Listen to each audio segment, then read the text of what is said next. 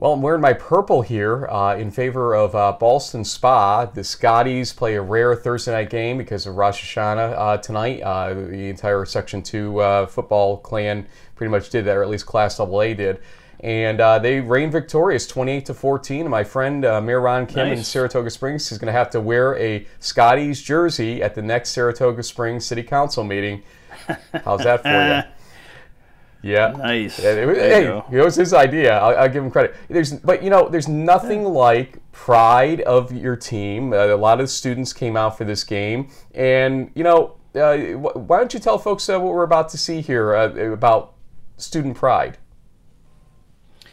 Yeah, no, this was a very clever week one for the NESCAC season opener. The Bates Bobcats polled their students there, and I think it's in Lewiston, Maine, to look at the schedule for this fall NESCAC season, and some of the answers that the Batesies, I think they called them, came up with were pretty funny. Is that NESCAC? No idea. Literally no idea. Wisconsin? Let's go Bowdoin Elephants. I'm pretty sure that's a state university. It went extinct in America. Is this even a college? Mountain Lion? Amherst. Bulls. I feel like cow is too domestic. Roosters. Starts with a T. The University of Maine? I know that one stands for Hamilton. The mascot? Yeah. Alexander Hamilton. Those are the Bates Bobcats. There we go. Bates Bobcats! The Bobcats. Bates. Bates, let's go. I hope we win. Bates Bobcats, of course. Oh, Bates. Bobcat. I would be a terrible person not knowing that. Bates College, Bobcat. Oh, that's us. What are we doing? Bobcats.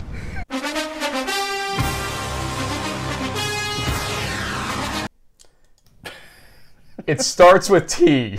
Maine? Maine. Wow. I hope the Bates College football staff realizes that they're playing Wisconsin tonight. That could be a tough one. And on a more serious note, we hope that everybody on the northeastern seaboard, whatever is going on with this Hurricane Lee or whatever, is no big deal. I know we have friends in Newport and all across, Dartmouth, across the coast of Massachusetts and New England. Hopefully, it's something to do about nothing. But there were actually a couple of games, including Bates versus Wisconsin, aka Wesleyan from Connecticut, Middletown, that got moved to tonight. Originally, there was only going to be just the Westfield State WestCon game as the only Friday night game, along with your alma mater Union hosting Springfield. But we got a couple more games now, thanks to some New England schools that are like, you know what, we're not going to risk it. We'll just move our game up a night. WPI, RPI, instead of being Saturday at 5 p.m. is now tomorrow night. I think you were going to maybe try to shoot over to that game, but you can't be two places at once now. So we'll get into where Frank's headed in a little bit, but nice job by the Bates Bobcats sports information department. That was really clever, and good luck against Wisconsin. We'll talk about a lot of games coming up here. This is week 3 coming up, our preview show of season 16 of In the Huddle. Thank God.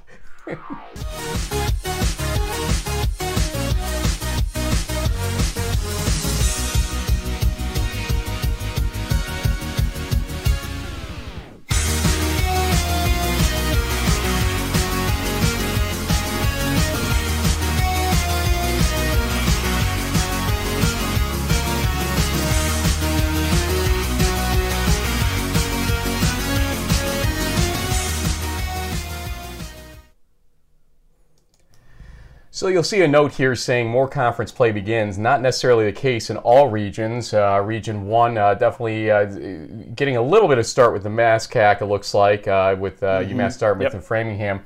But it's still a lot of non-conference games going on for one more week here before some of these conferences do start in earnest in that respect. JB, take us through Region 1. Yeah, well, like I said before, we have a couple of Friday night games, including the RPI WPI Transit Trophy game. If you're not familiar with the Transit Trophy, I think you can check it out on both RPI and WPI's websites. It's kind of like a small microscope looking thing. I don't know. It's pretty cool. Heavy trophy though. I think Frank's even hoisted it up. He's attended a few of those games over the years. Yeah, Saturday though we have a nice slate starting off with Rochester going to Salve Regina. Hopefully that won't be in a torrential downpour. We'll have to wait and see how that goes. Dartmouth and Framingham kicks off the MASCAC season. That's always a great rivalry game. Framingham looked a little shaky on Thursday night, but they've had a couple extra days to prepare for this. The Corsairs struggled a little bit with Curry, which was kind of surprising last weekend. So that's a big game for who's going to win the MASCAC, so keep an eye on that. Endicott travels to play SUNY Maritime, who now in the NUMAC, so that's another cross-conference thing. Stevenson versus FDU Florham is a MAC game. We've got Nichols Coast Guard, Norwich Castleton, sort of the battle of the northern New England there. Utica's taking on Lyco. Our friend Big Tony has got Moose Hogan previewing that one. If you haven't seen it on Twitter, that's pretty good stuff week in and week out. Definitely one of our favorite D3 football parents who's out there. St. Lawrence is traveling to Western New England, and then we got Tufts versus Trinity. And I did mention probably should be on the Frank, type it in on the Friday. We should throw Bates versus Wisconsin, or Wesleyan at Bates. Actually, that's a 7 p.m. kickoff as well. We'll give some shout outs to the NESCAC throughout the year, but that game sort of switched late yesterday. I didn't have a chance to update the slide, so good luck to both teams there, and that's Region 1. Yeah, Wisconsin. Let's go to Region 2. Springfield versus Union is the game I will be attending tonight. I got permission. They said I would be allowed, despite the Garnet Charger kerfuffle that we've been having with them. So I will keep my mouth shut. I'll probably be in the Springfield sideline for most of this game. We'll see if I'm allowed after my pick later on today in this show. We are going to be picking that game, even though it's not one of our quote-unquote games of the week that we pick here, because we have you picking Grove City, Case Western Reserve, me picking Susquehanna versus Cortland. More on that game in a moment, which is against between two front runners in the Landmark and the Empire 8. But JB, take us through the rest of Region 2 before we get to our first guest. Yeah, we have a couple of noon kickoffs that stood out to me with Brockport taking on Wilkes. These are both teams that are looking for a win after a tough loss in week 2. Muhlenberg is trying to keep it to 3-0 against TCNJ. They're going up to Jersey for that one. We already covered Susquehanna and Cortland, and I have a feeling we'll be talking about that game among other things going on with the Dragons shortly. Catholic versus Morrisville State's an interesting NUMAC versus Landmark versus Empire 8 team. And then you got Westminster versus W&J, a big game in the pack. F&M is taking on Montclair State in New Jersey. Hopkins Salisbury, which stands out at 2 o'clock. That'll be a good one. Gettysburg is going to go to Christopher Newport. Your Sinus versus Rowan is an interesting, sort of almost primetime game. Rowan looked very strong last week. We've seen your Sinus knock off Muhlenberg these last couple of years. The Bears are kind of knocking on the door there, trying to take that next level. Can they get a win in New Jersey? 8-game winning streak for your Sinus, believe it or not. I did not realize that until I was prepping for Quick Hits today. Whoa. They have 2 games this year, 6 games last year, and that 9-2 season they had. And so that's one of the largest or longest winning streaks in Division III. It's, I think, number 3 right now in winning streaks nationally. Wow, that's an impressive run by the Bears. We'll see if the Profs can take some air out of those tires or if it keeps rolling. And then my pick of the game for Region 2 is Grove City versus Case Western, both undefeated in MAC play. This game was a 14-13 final. Last year it was a crazy game. All the scoring was in the first half, and that was like a defensive battle in the second. And Grove City hung on by the narrowest of margins, 1 point. So I'm curious to see what's going to happen this season in Cleveland at Case. JB, Region 2 will stop there because we have a guest that we're prepping up right now to come on to the show, and I will let you begin to do the honors here.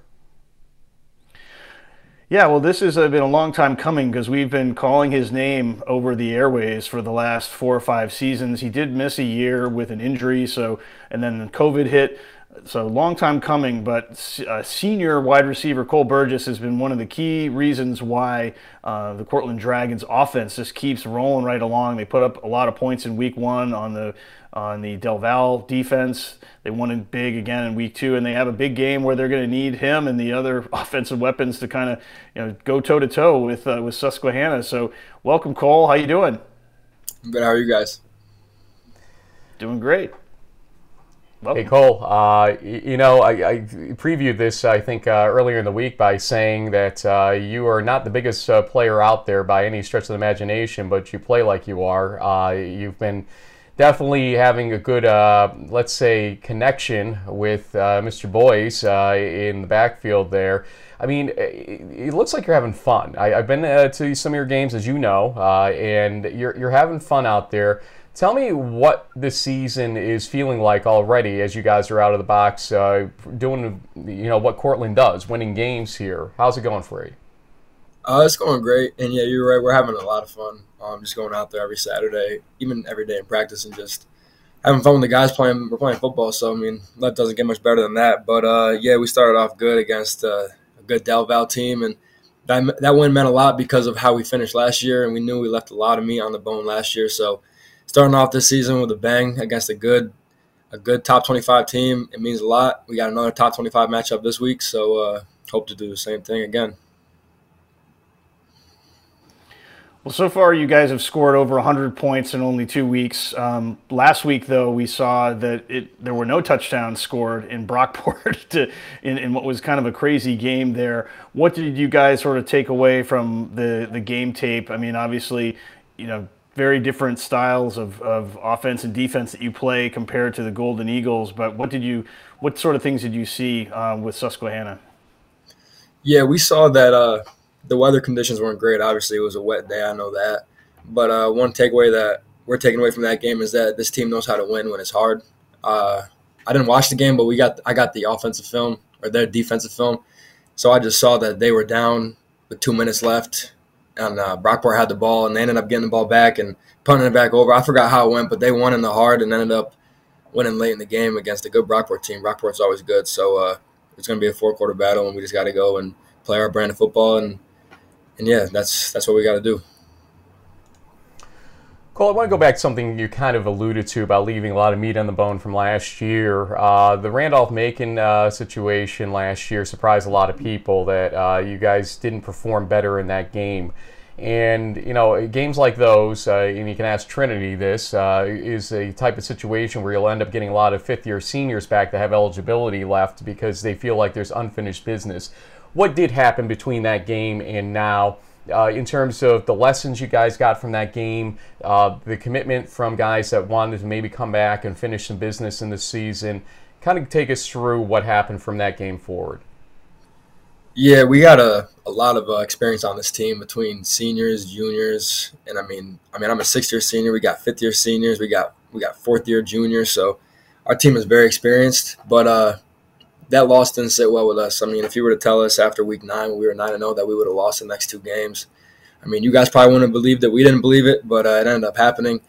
So, yeah, I think we bought the hype a little too much, and we got to come out here this season. We can't take any week for granted. We got to play our brand of football. And if we do that, then I think the sky's the limit for this team. We got guys on offense. We got guys on defense. We got special team guys. This is the best team I've played on since I've been here, and I'm excited to see how far we can take it.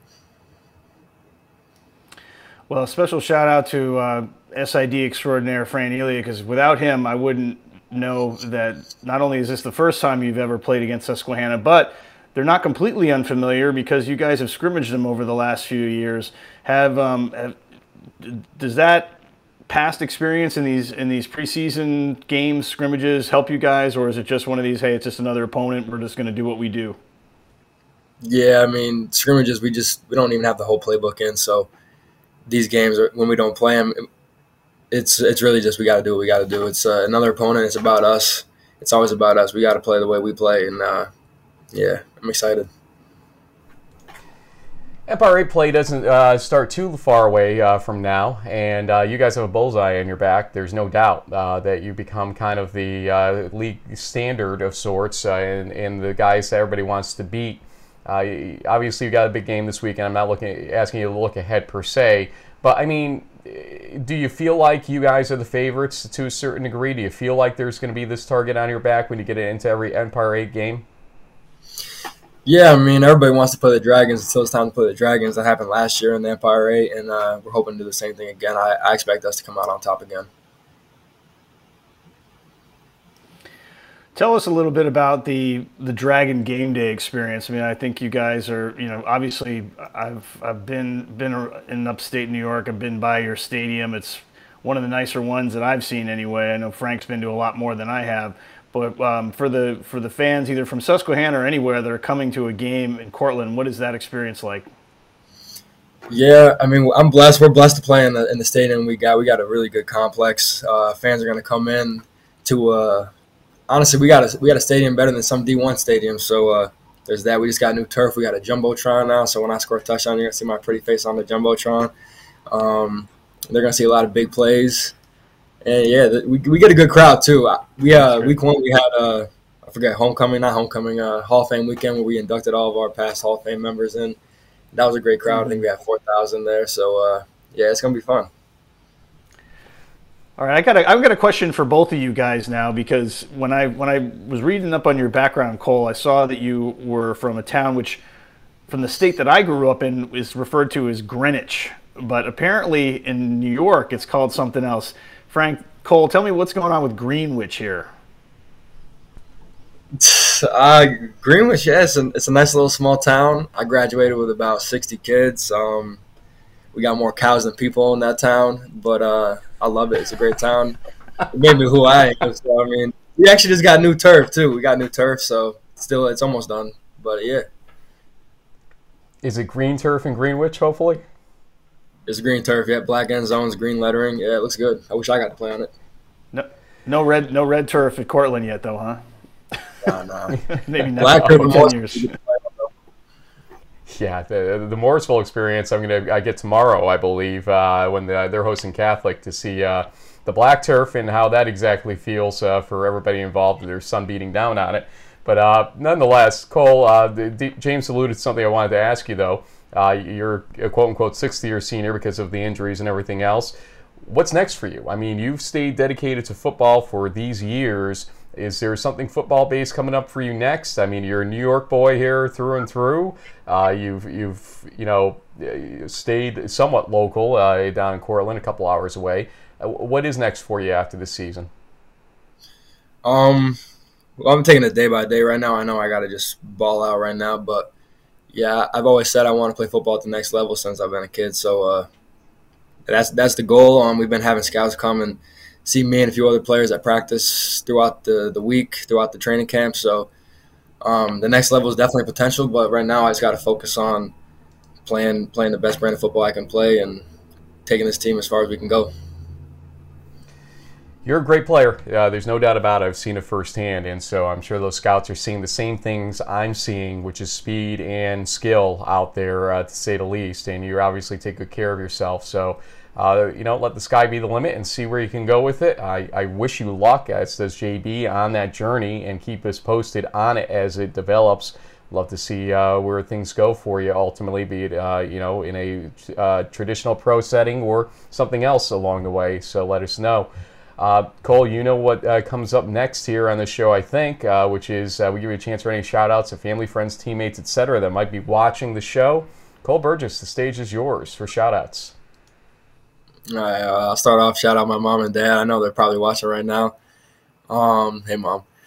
Shout out my roommates. They're sleeping right now. Rashad Tucker, the shiftiest player in the country, and Jaden Alfano St. John, the best running back in the country.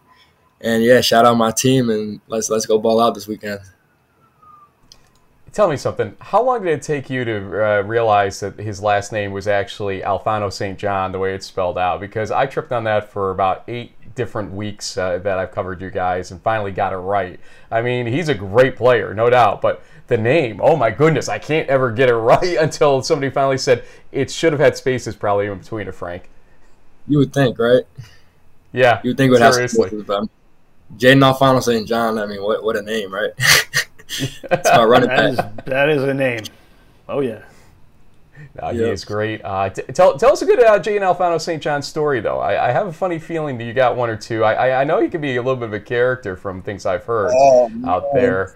Only something that can be said on the air that won't get us in trouble, or you in trouble for that matter. Go for it. I don't even know where to start. I guess, so I'll do a quick story. There's a lot, but I'll do the quick, harmless story.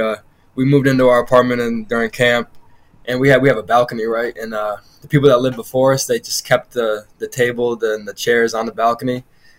And this guy decides to I forgot what we were even doing out there, but he just starts throwing the chairs off the table. And then he throws the table he throws the chairs off the balcony, and then he throws the table off the balcony. And I'm just sitting there like, yo, why did you do that? Like, we just had a perfectly good patio set. Oh my goodness! Maybe it was just redecorating. Yeah, maybe you realized you guys weren't playing Wisconsin like Bates is this weekend or something. Maybe that was what was going on there. Yeah, he got a little angry about it. Well, Jaden's going to play with intensity against Susquehanna. You're going to play with intensity against Susquehanna. Don't throw the patio furniture off the balcony, though, after the game, okay? And best of luck to you guys. We're not picking, in terms of favorites here. We love both teams, but we do want to see a great game between two great teams. Good luck to you guys. Awesome. Thank you guys for having me on. Thank you, sir. Cole Burgess, wide receiver at SUNY Portland. I love his whole, watch my pretty face on the Jumbotron idea there. He's a character, right? Yeah, well, hey, if you got the looks, you might as well use them the way you got them, right, in that respect?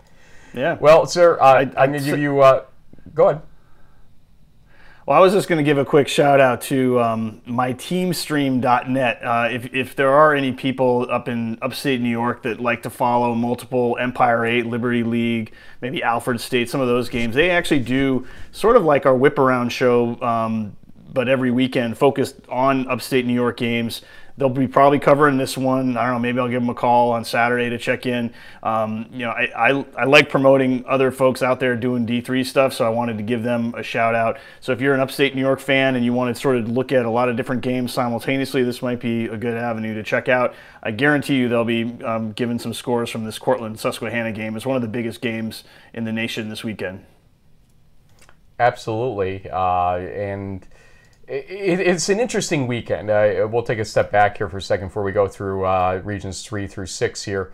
But it's an interesting weekend insofar as there's 5 or 6 games that are kind of the must-see games, and then everything else is kind of like regions 3 and regions 4, or regions 3 and 4, I should say, kind of are like, hey, I don't know what to really watch there except for these couple key games. Region 6 has a lot of out-of-division matchups, as we see in this banner that I'm about to put back up here right now.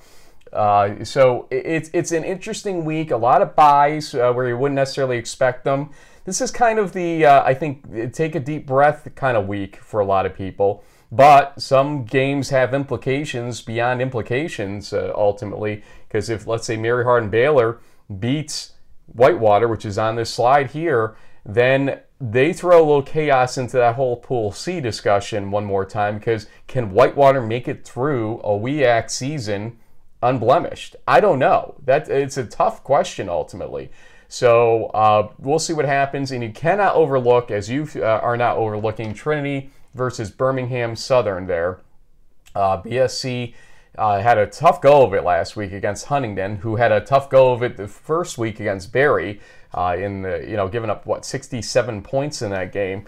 So I don't know what to believe about Birmingham Southern, except for this one fact: they may have been looking ahead to that Trinity game last week because they know the implications. This is a school that we don't know how long they're going to be around at this point. Let's just be honest. They have a new lease on life. True. I don't know if that's a permanent lease on life or not. Their head coach saw fit to leave for Austin last year, or after the end of last year. I think he was starting to read tea leaves there. I don't know for sure. We didn't get a chance to talk directly, but I'm sure there's a story somewhere there. So Birmingham Southern here is kind of fighting for pride. They lost their number one running back who transferred also. So this is not fully tooled Birmingham Southern necessarily either. But they've taken Trinity to the mat twice in the last couple of years and just come up short. it sounds like Trinity's story against UMHB, doesn't it? And they got that monkey off their back. Now it's at Birmingham Southern's turn. This is a big game. I applaud you for picking it as the game of the week there and looking past Whitewater versus UMHB. I did not do so on D3Football.com, but I kind of was thinking about doing it. Well, I don't know if you had a chance to see the let's see, right over my shoulder, other way, James. The D1 Reject Show with Tucker Horn. Got their T-shirt up in the back there. He had an interview with Kobe this week, and basically Tucker was saying for the Tigers, this is their first playoff game. And so I know Trinity's locked in. They know they barely beat the Panthers last year on that kind of last second touchdown pass in San Antonio. So they're taking this game very seriously. Whitewater versus UMHB, you said it in our last show. I think a lot of people are going to be surprised at how close and competitive this game is. I know this Crusaders team has struggled. They're not maybe as strong as we're used to seeing them, but it's their third week of the season. It seems like they've settled in on a quarterback who didn't have a bad game against Trinity last week. So you never know what's going to happen. And then elsewhere in Region 3, there's a lot of, looks like, USA South and ODAC crossover. You got Maryville, Shenandoah, Hamden, Sydney, Greensboro, Methodist, Washington, Lee. Oshkosh versus ETBU is an interesting game for me, Frank, because the Titans are got to be a little stung after dropping that game to Wheaton last week on the road. They go on the road again, flying all the way down to Texas to play a Tigers team that came back from 31-7 to win that game on a missed field goal. That was kind of a crazy thing. So anything can happen down in Texas. Should be exciting. Center, Rhodes, Guilford, Huntington. You kind of wrap up the ODAC USA South slate. So some interesting little interconference stuff going on here in Region 3. But the two big games, Trinity at Birmingham and then Whitewater at Mary Hardin Baylor. Sorry to prematurely move along on you there, but we want to look briefly at Region 4. It's the hook. It's the old hook. No, we look at Region 4, and the real story, I think, of Region 4 is the OAC play against teams that are going to be the heir apparents to try to beat Mount Union and win the OAC or get a Pool C bid ultimately. You pick JCU and Baldwin-Wallace. That's a great pick. I've got Heidelberg versus ONU because I think these two teams are kind of very even out there. And we'll see how it plays out ultimately. But then that'll set up eventually, a matchup between the winners of these two games, I think, down the line. So you've kind of got the four teams that I place into the, I wonder who's going to be kind of a Pool C eligible team into this batch here. And so we'll see how these two games play out, and then we'll see the winner versus winner at a certain point later on, most likely here. What are your thoughts on that and other Region 4 games? Yeah, well, what I'm curious to see is how good is John Carroll kind of coming off of that bye week. I mean, they went toe-to-toe with Whitewater, who we saw, doubled up St. John's last week. Is John Carroll that sort of super national caliber of team? I mean, theoretically, they should blow out Baldwin-Wallace, but we know that whenever they play for this trophy, which I think is like a rock or something, I think it's like I'm not sure exactly what it's referred to as, but you see the picture of it there, and they've had some epic battles over the years. So I think Baldwin-Wallace is going to level up, and John Carroll will have his hands full. But this is a chance for the Blue Streaks to continue to tell that story that hey, we barely lost to a top 5 team, and should the season end up for them 8-2 or something like that they could be in that Pool C conversation. There's going to be very limited opportunities for teams to get those 4 at-large bids this fall. John Carroll has an interesting story if they can keep kind of rolling along here. You'll notice Wabash versus Butler, and this is a good point probably again to stop because we'll have a guest coming up right now, and we'll talk about Regions 5 and 6 after this interview, and then go to predictions for those wondering. Number of years ago, specifically 5 years ago, we had a moment where we had a cold open on our show that we didn't want to do. And we were trying to look back at 15 years of In the Huddle, which is going to have our anniversary very soon in the next couple of weeks. But we want to look back at stories and storylines that have kind of paved the way for this show to continue on the way it has over the years. And this was a storyline that, again, we didn't want to really talk about, but unfortunately we had to. And we want to update you on it at this point in some way, shapes, or forms or another. And here was the first minute 15 or so of that show. JB, instead of our normal intro, as we prepared to record this on Monday night, September 10th, we learned of some upsetting news, to say the least. Our friends out in Wabash, while we are an East Region show, we wanted to talk about something that happened out there. And that was the sudden death of a teammate of the Wabash football family, Evan Hansen, a senior captain, I believe linebacker for them, number 32. He passed away, I believe, either earlier today or late on Sunday. This is a shocking bit of news, obviously, to that football family because of the suddenness of his death. And, words can't describe the condolences and the sorrow that we have here that we want to send toward our family out in Wabash. There's 25,000 players in Division III, give or take, and the loss of any one of them is a very, very saddening thing because it's youth we're talking about here that we're losing, and this was a youth that is gone way too early. Yep, and it was, as everybody knows at this point, a suicide scenario by Evan. And the question that was unanswered at the time really was it caused by concussions or CTE ultimately, or at least was that a contributing cause of his passing or his reasons for passing ultimately? We wanted to update folks. It's been 5 years. September 10th, 2023 marked 5 years for his passing. And we've brought on today to talk with us his father, Chuck Hansen, a very brave man for how he and his wife Mary have handled this along the way over the years. And Chuck, I remember being in contact with you 5 years ago.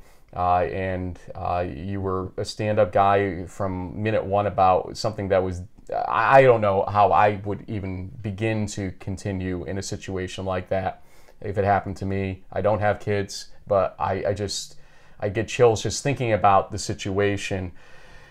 How are you? How is Mary doing? How's your family, 5 years later, especially after you kind of had to celebrate his memory earlier this week? Or last week, with respect to his passing.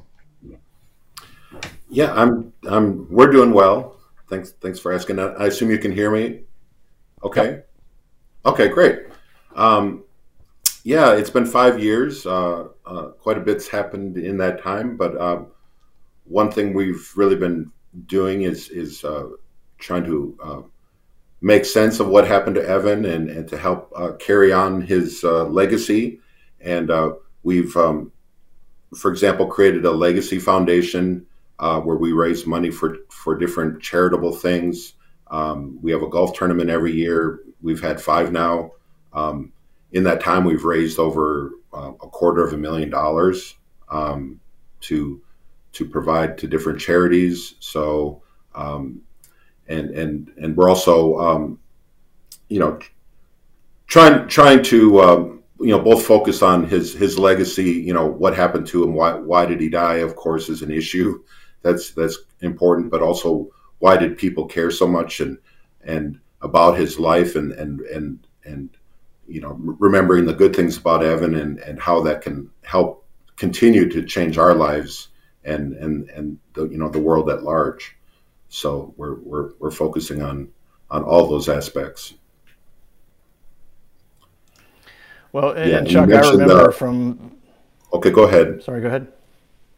No, you just mentioned Wabash and Butler, so yeah, we'll be actually going to that game this weekend. So that's here in town. So we just did a suicide walk back at Wabash College last weekend, and there was over 300. A lot of them were students there, which for a campus of 800 to 900 young men is quite a substantial. A number of them participated, so we're still involved in closely with Wabash and with the high school where Evan went, and obviously played football there as well. Yeah, I guess to pivot a little bit from what I was originally going to ask, I was thinking, I imagine that over the years, and I kind of know the answer to this, but I think it would be nice for the audience to get an understanding from your perspective. It would be very easy for you and your family to kind of be anti-football after what happened. But in fact, you guys are kind of the opposite. You've continued to embrace the sport, with obviously, some safety measures and other things.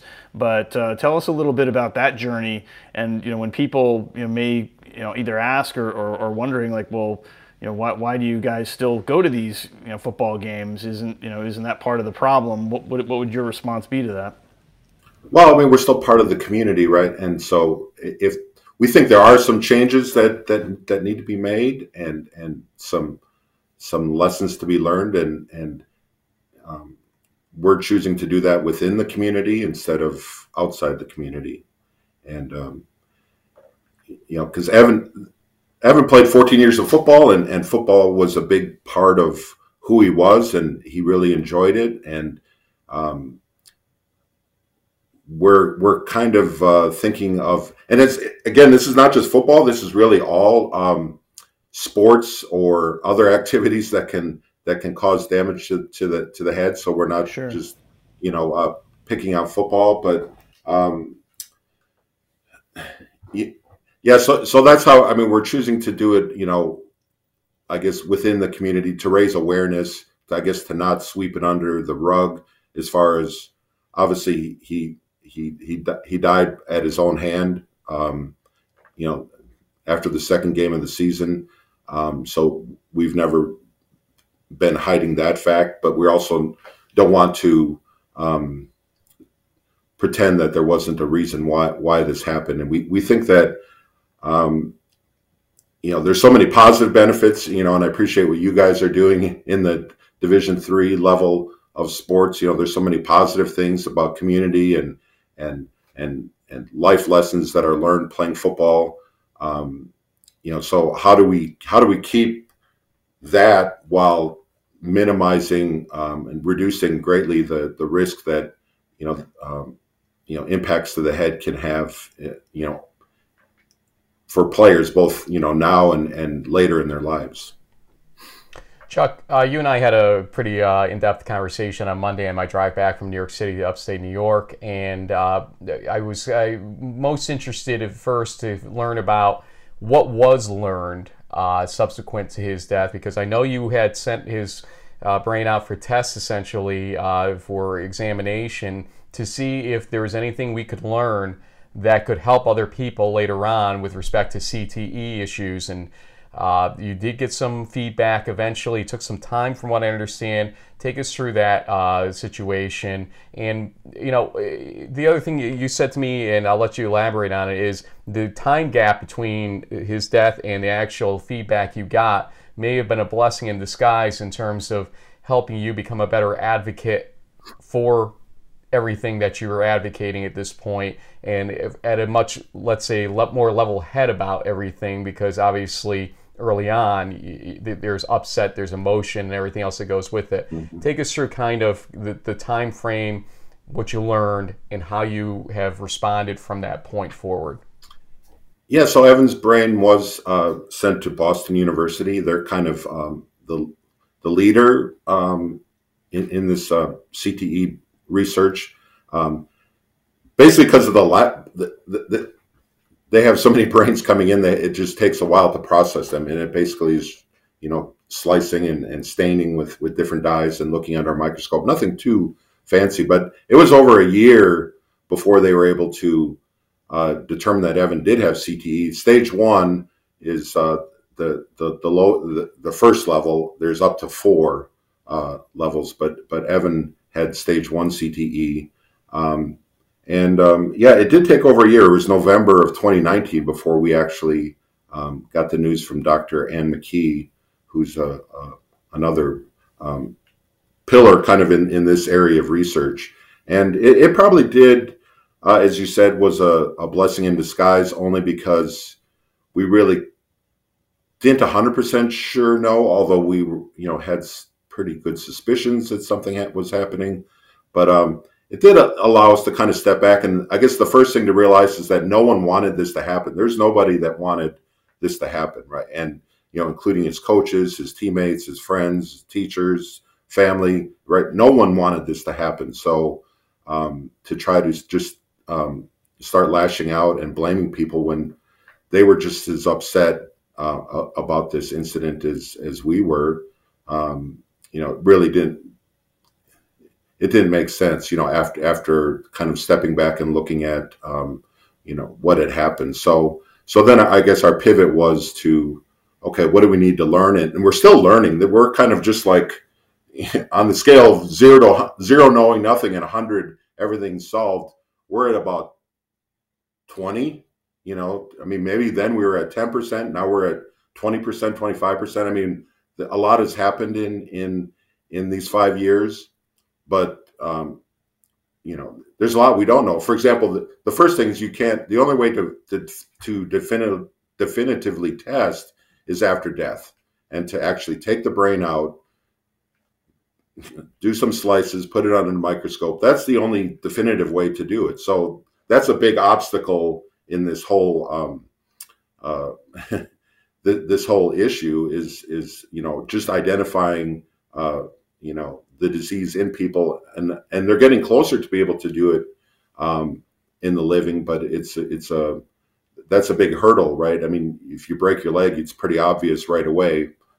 My leg's broken and I know what caused it, right? Whereas with CTE, it's like maybe not, and you don't know until after death. And that's been one of the initial hurdles that needs to be overcome. Yeah, I agree, and I think a lot of that, it seems, at least from my sort of more of a bystander view, is there have been some advance in technology, some prevention. I know our friends at Rochester about 8 to 10 years ago started measuring impact with sensors in the helmet. Now, if you ever see pictures of a team in preseason practice from the Division III level, even through the pros, they're wearing those extra pads on the top of the helmet, which seems to have really made an impact as far as the number of concussion injuries that are reported and what have you. Are there other things that you're aware of, Chuck, or that you're advocating as far as things that can help prevent this from happening in the future? Yeah, I mean, one thing they've learned is that CTE is driven not so much by concussions, the big hits, but just the repetitive head impacts. And just the day in, day out, year after year kind of impacts are really what drives CTE. So, for example, every year you play football, we're kind of picking on football because that's what they have the most data about. But every year you play football, the chance of CTE goes up 30%. Now, it starts out extremely remote, and after 3, 4, 5 years, it's still very remote. But when you start getting into 15, 20 years of playing football, if you get into college and the NFL and so on, and you started when you were, basically third grade or second grade or whenever, that all adds up. So I guess, we're working a lot and following a lot what happens with Chris Nowinski. He's the leader of Concussion Legacy Foundation, and they publish guidelines, but it really gets down to reducing the number of hits you take over your lifetime and reducing the severity of the hits. So anything that can reduce the number and size of the impacts, that all incrementally helps. So whether that's rule changes, we obviously seen, how the kickoff is already a lot different than it used to be, right? So that's rule changes. They're trying to get some of those big hits, and Yeah. a lot of unnecessary hits sometimes out of the game. Practice is another big one, right? We know in the Ivy League they limit the number of hits. In the NFL, if you ever go watch NFL practice, there's very little hitting. I've gone to multiple NFL practices. I've never seen a single big hit, right? So and once the season starts, they hardly do any hitting, right? So that's another area that the NFL is kind of taking a lead on.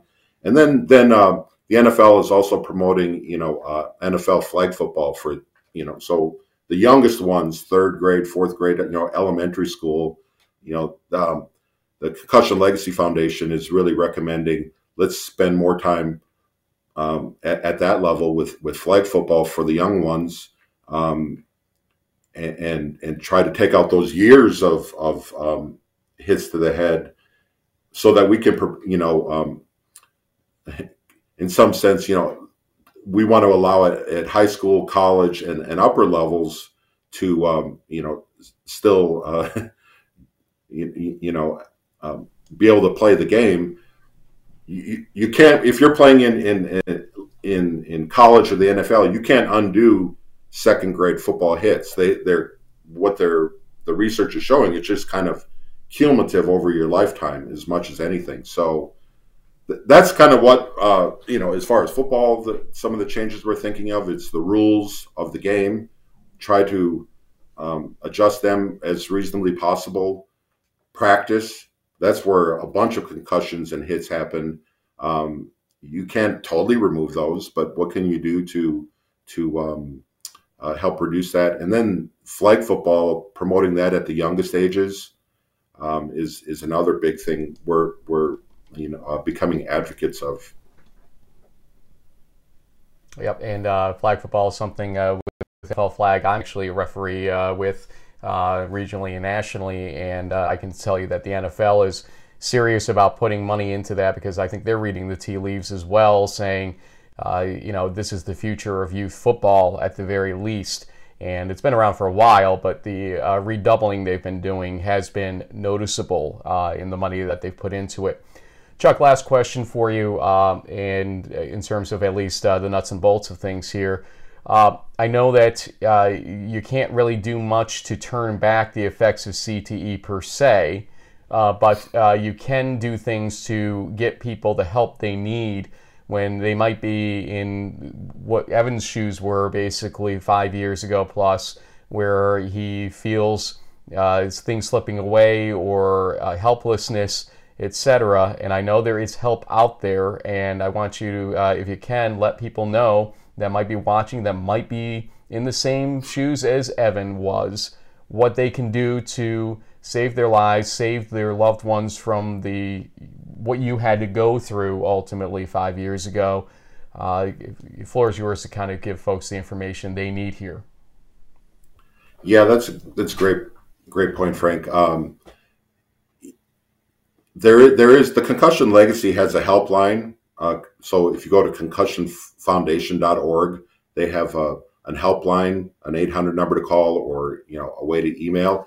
They basically have a network across the country that with doctors and other people that are familiar with this type of injury, to try to pair up people that think they may have some type of brain injury with whether it's concussions or possible CTE or something else. They have a network of doctors that they can help arrange local help, because not every doctor is up to date with kind of the latest treatment, and that's an important thing, is that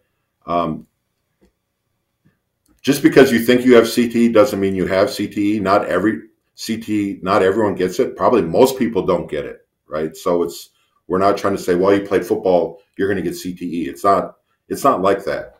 But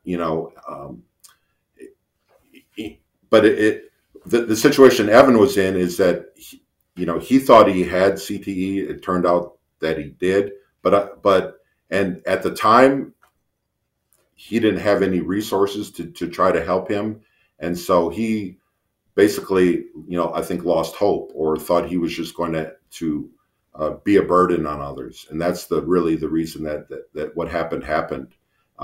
We now know there's a lot of people that have suspected CTE that are living lives. They're managing it, and this is not a death sentence.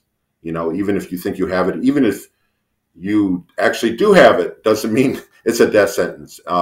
There's a lot of people that are living with symptoms like this, and there's ways to manage it, and that's another important thing to give people hope. Obviously we have to understand it. Let's try to do what we can do to prevent it best we can, but also then to get people that have had a lot of repetitive head impacts and are concerned. Well, there are resources and there is hope, and please reach out and don't think that that there's nothing that can be done. And that's probably something that we really want to take away from Evan's situation, is that he basically thought there was there was no hope, right? And that there's nothing worse in life to think that there is no hope, right? And that's what the underlying cause is. That's obviously this is Suicide Prevention Week. Can be multiple causes why people think that.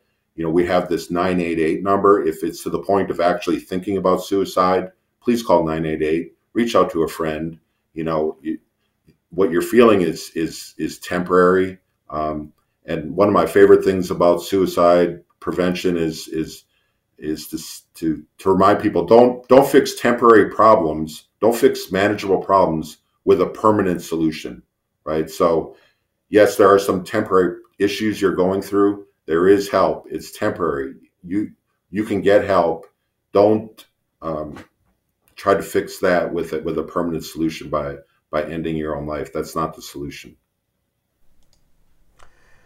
You and Mary are heroes to me in the way that you've handled this from day one on this. I think I've suggested that in the open, but if not, I'm going to say it flat out right now. And the fact that you are trying to turn this into something where you're saving others in the process of it is special.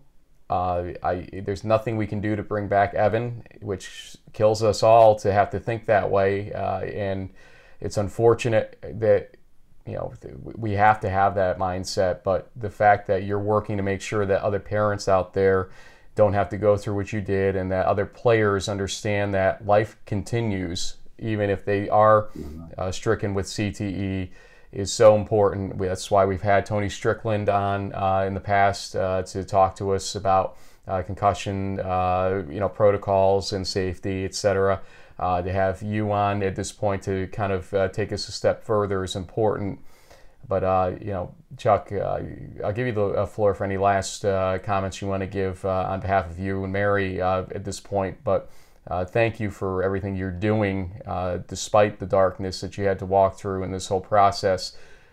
It's a special thing what you guys are doing. There's no doubt about that.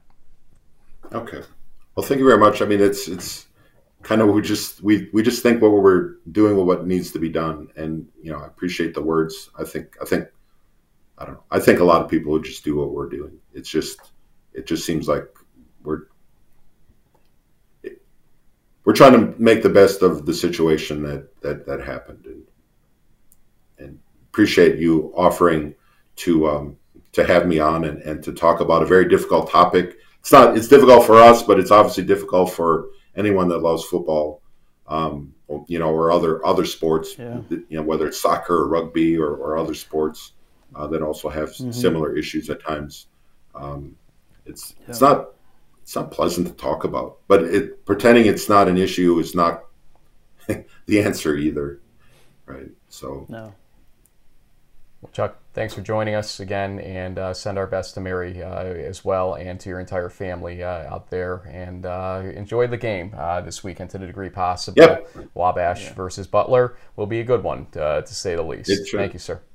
Be interesting. All right. Thanks, guys. Thank you.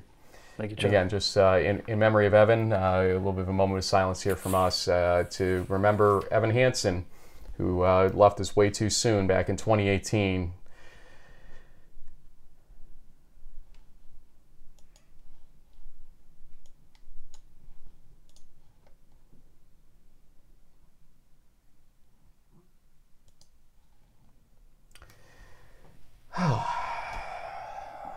never easy.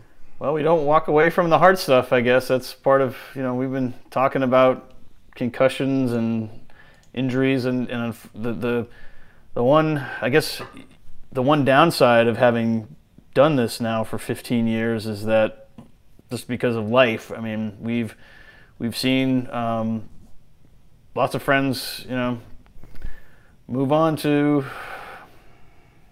Tevin, whatever you want to. It's just it's unfortunate, but that's part of life. And as a parent, my heart goes out to Chuck and Mary. I can't even imagine, but they clearly are on a mission to help, and that I think is really awesome. And well, I hope I'm never in their situation. I'd like to think that if I ever was, that I would try to pick myself up off the the floor and do the same thing. So credit to them, and I'm sure their community really appreciates them. And having a wife that's working in the mental health space, just the first step is kind of asking for help and knowing that there are people out there that care about you, that want you to be okay, and that, like, I love that. I'll never forget this. Don't solve a temporary problem with a permanent solution. I love that saying. I'm gonna keep that one going. So hopefully everyone else on who's ever watching, either currently or after the fact, will think of that too. In 15 years, mental health has played a issue or role through our show. Not every story ends sad necessarily. I think Tevin Jones, True. who went through some issues with the UMHB a number of years ago, and we had him on D3 Football and here as kind of a shared interview scenario. And he made it through after some real problems, some problems with the law in the process. He's happily leading his life right now. Loves seeing his positive posts on Facebook, etc. So we do have happy endings here, per se. This isn't a happy ending, but it's an ending with a resolution that you have to be really, really impressed with in terms of how the family is dealing with it.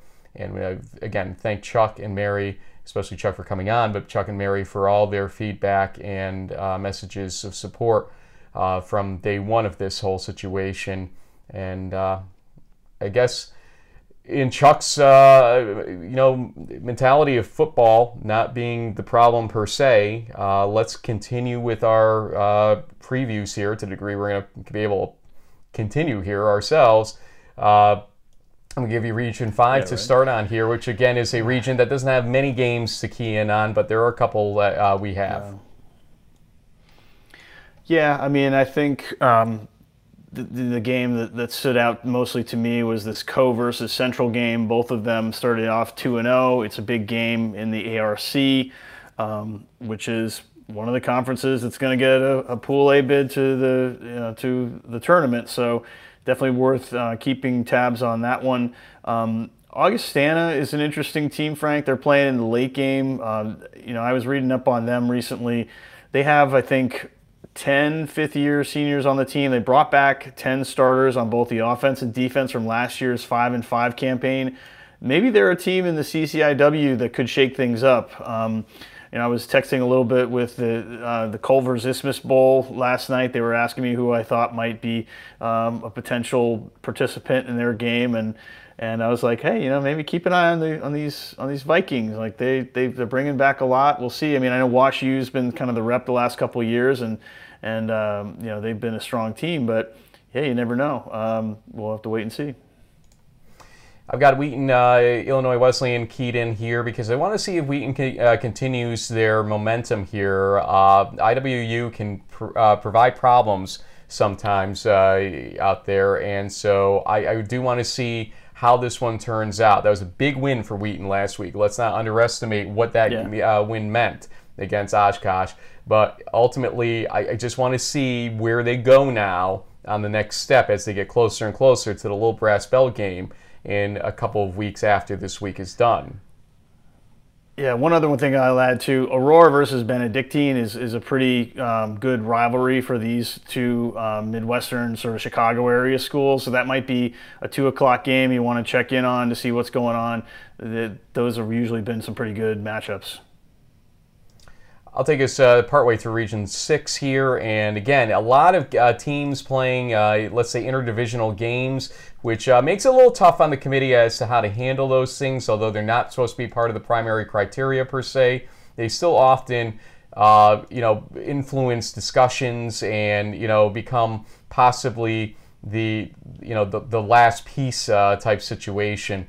So with respect to that, I would say it's one of those things where you will watch those games, you get some information. If they win the games, it may help them slightly. If they lose the games, you can't go too deep into those situations to that point. That's what we've gleaned from it over the years. And you can see Bethel at Eau Claire. We'll see how Bethel bounces back or not. La Crosse, Northern Michigan is one I'm curious to see how that plays out. The West Coast games are actually more interesting to me overall. George Fox, Claremont Mudd Scripps, Linfield, Redlands, that's a big rivalry game. Whitworth Chapman is kind of the, who's going to be kind of the next up scenario out west as well. Remember, Chapman had the game where they were up 23-0 against Pacific. That doesn't exist anymore because of the cancellation they had, and they had a full-scale cancellation for some reason. They did it that way versus what other teams did in week 2. I'm not quite sure why that is, why we have that separation occurring in that situation. But Pacific Pomona Pitzer, I remember this game has been a decent one over the years as well, and so we'll keep an eye on all of that for sure.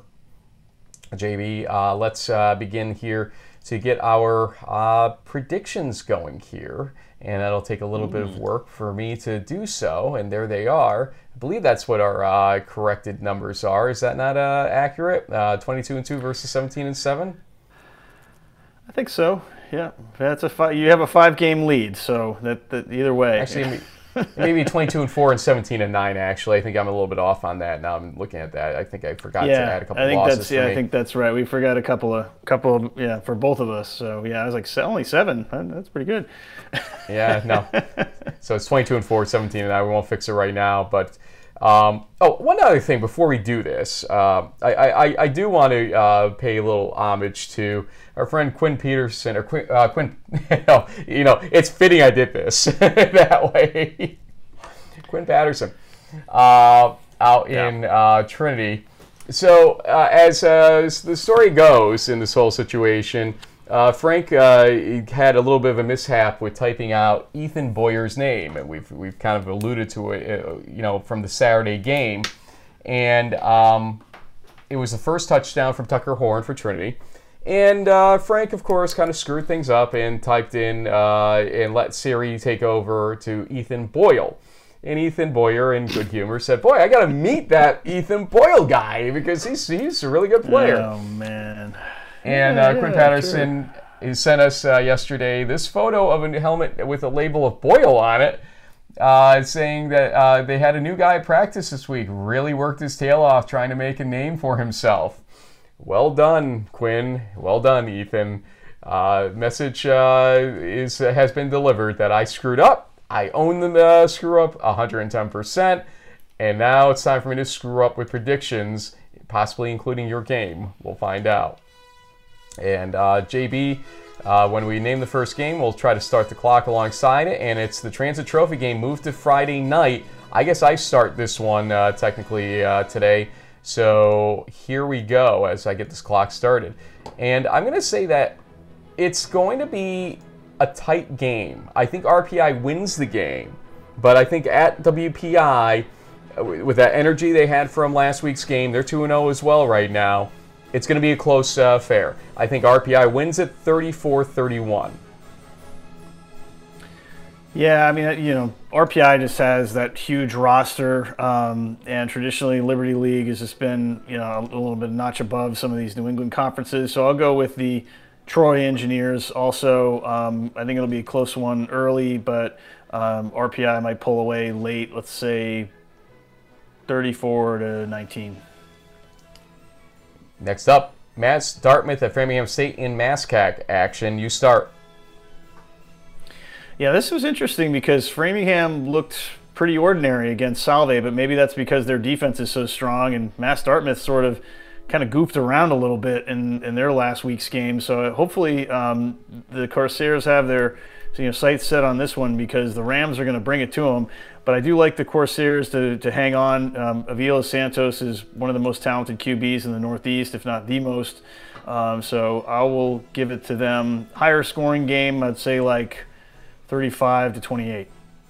Yeah, you're keying in on the key difference here. Right now, Framingham State's trying to find a quarterback that's going to be able to be their primary quarterback in the backfield. They tried, I think, 3 different players on that game, or in that game versus Salve Regina.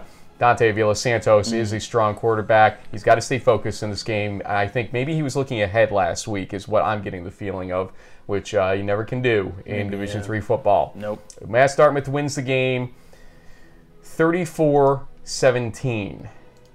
Springfield at Union, I'll be there. And I'm going to pick the, you know what? Instinctively, I still was going to say I'm going to pick the Dutchman. I'm still going to pick the Dutchman, I guess. Yeah. Garnet charging their way through the game. I just think that they've controlled Springfield over the years enough to know how to beat them in the triple option offense. So I'm going to pick Union in a narrow win, 27-20. Yeah, I mean, I think they just with guys like Paquette and others, they just have a lot of talent. Piccatti. They've got that receive. Piccatti, is that how you say that? Okay. Yeah. You got me there. You know better than me. Springfield will bring it to them just like they always do to the upstate New York teams. But I think Union will hang on with the little home cooking, 27-24. Grove City at Case Western. This is a big game in the pack for sure. Case Western struggled a little bit, though, against Teal. I think it was, 14-0 in the final score there, I believe it was, against Teal. And so, what do you think here? You go first. Well, I'm sure Grove City's happy that Drew Saxon isn't around anymore. He was a real tough quarterback to plan against. But, yeah, it seems like the Wolverines are sort of ratcheting up. They're maybe ready to take that next step, go to that next level. They're going to the challenge for the PAC championship this year. So I think it won't be as close as last year's game, but still, within a touchdown or so, I'll take the Grove City Wolverines to win it 24-13. I don't know, I'm picking Case here. At home, I think Case has a good chance. I think they were getting that same looking ahead too far scenario in their first game of the season. And I think the Spartans can do this and win it at home. I'm going to give them a slight edge here. Lower scoring, 21-14 in favor of Case. And we'll see. That's one you can pick up right there. This is one maybe you'll be able to pick up too, as it's Whitewater at UMHB. I'm picking UMHB. I think that the growth I saw last week with Isaac Faye as quarterback told me, in looking at the players, they have the size, they have the speed.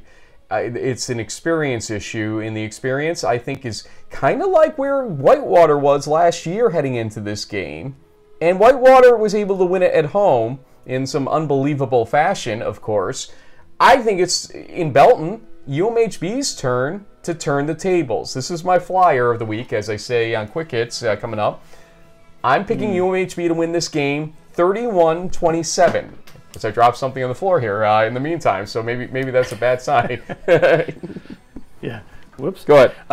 Yeah, I mean, I remember that game last year, and there was no way in hell that the Crusaders should have lost. I mean, that was a huge mistake. I mean, the Warhawks were so lucky to win that game. But I feel like this year's teams are very different, and so I'm going to give a slight edge to this Warhawks squad that seems to, even with Ogden out, their backup QB came in, played really well. I think the Crusaders defense is going to be a tougher matchup, but I still think the Warhawks, like they did with John Carroll, can kind of grind it out and win like 30-27. Well, you're going to start a tough one also. Trinity at Birmingham Southern.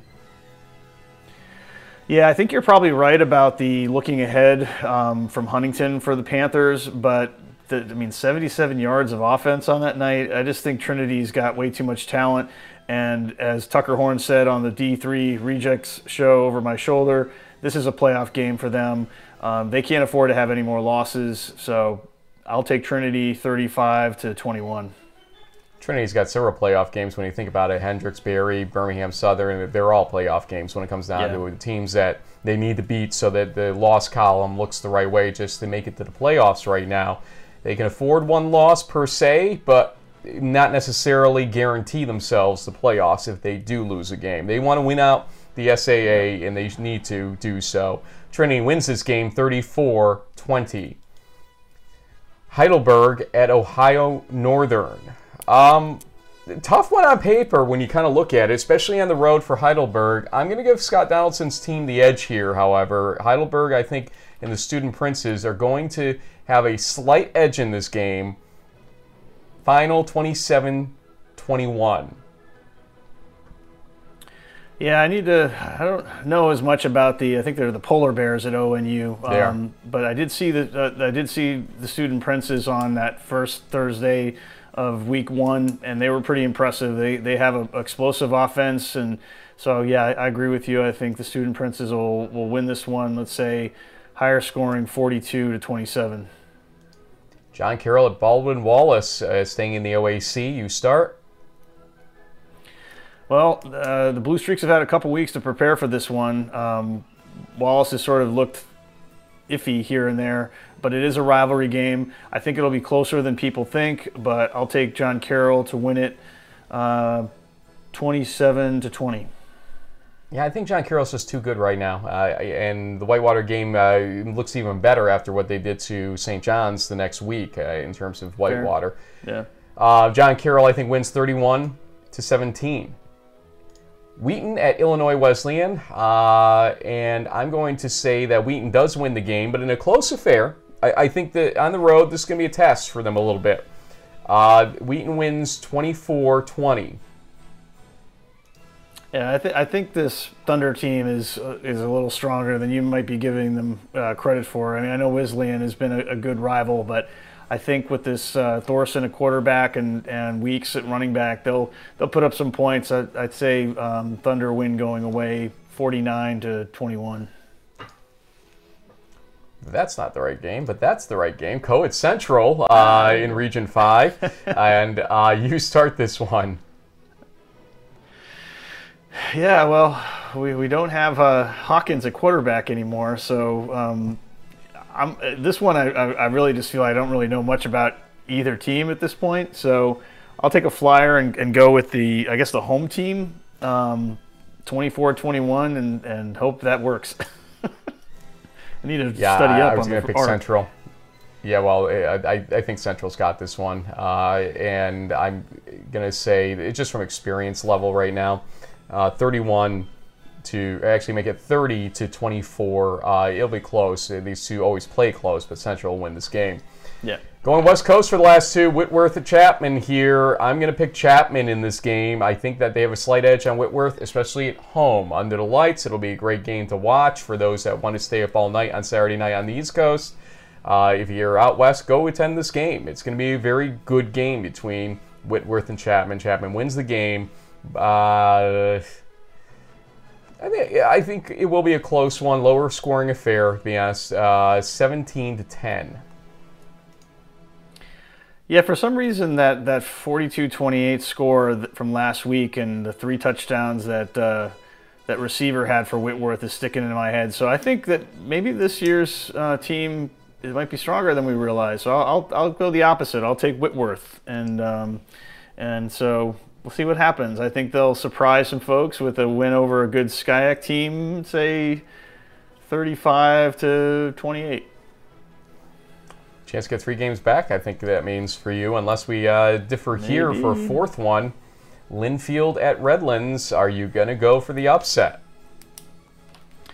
Nah, I mean, Linfield is still a top 10 team until proven otherwise. I mean, yeah, they only won by 2 touchdowns in Ohio, but they played Redlands a lot over the last decade plus, so they're a pretty familiar situation. May not be as lopsided as some prior additions, but I'll take the Wildcats 35-21.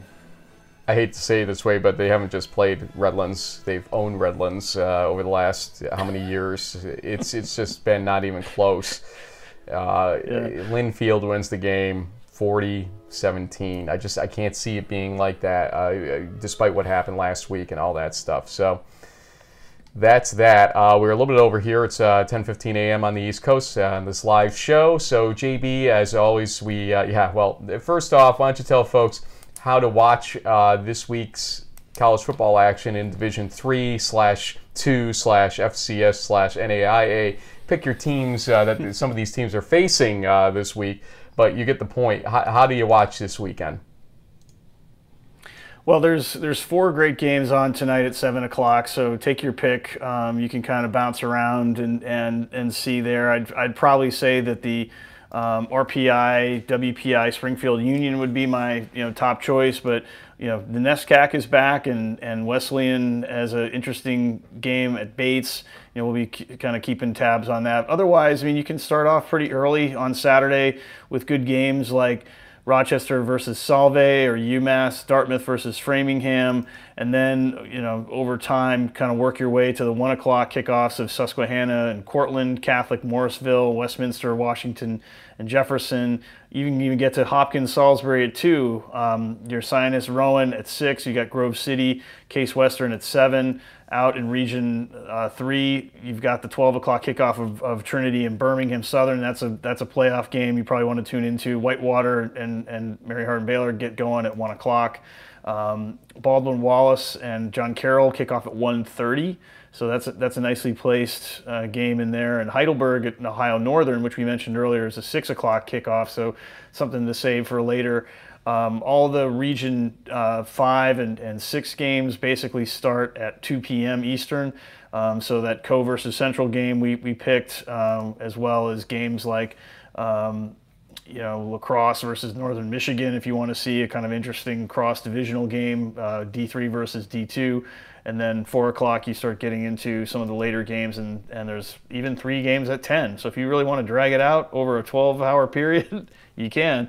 It's going to be a long day of football on Saturday. I want to thank Cole Burgess for joining us, wide receiver from Cortland, Fran Elliott for helping us set that up, sports information director at Cortland, and Chuck Hansen for joining us as well. Thank all of you for watching us and for all the support and views. We're going to try to get this thing on Tuesday, as we always promise. There will be hopefully no travel issues or tech issues. We're trying to work through those. A couple unexpected things happened this week, but we're working on it. We're trying to get you the information and the video that you look forward to every week here in the Huddle. Until next week's main show, watch for us on Twitter at D3FB Huddle, at Frank Rossi. I'll be covering the Morrisville Catholic game at Morrisville tomorrow, and tonight the Union Springfield game at Union. So we'll see you on Twitter. We'll see you on our show next week on episode 7. Have a good one, folks.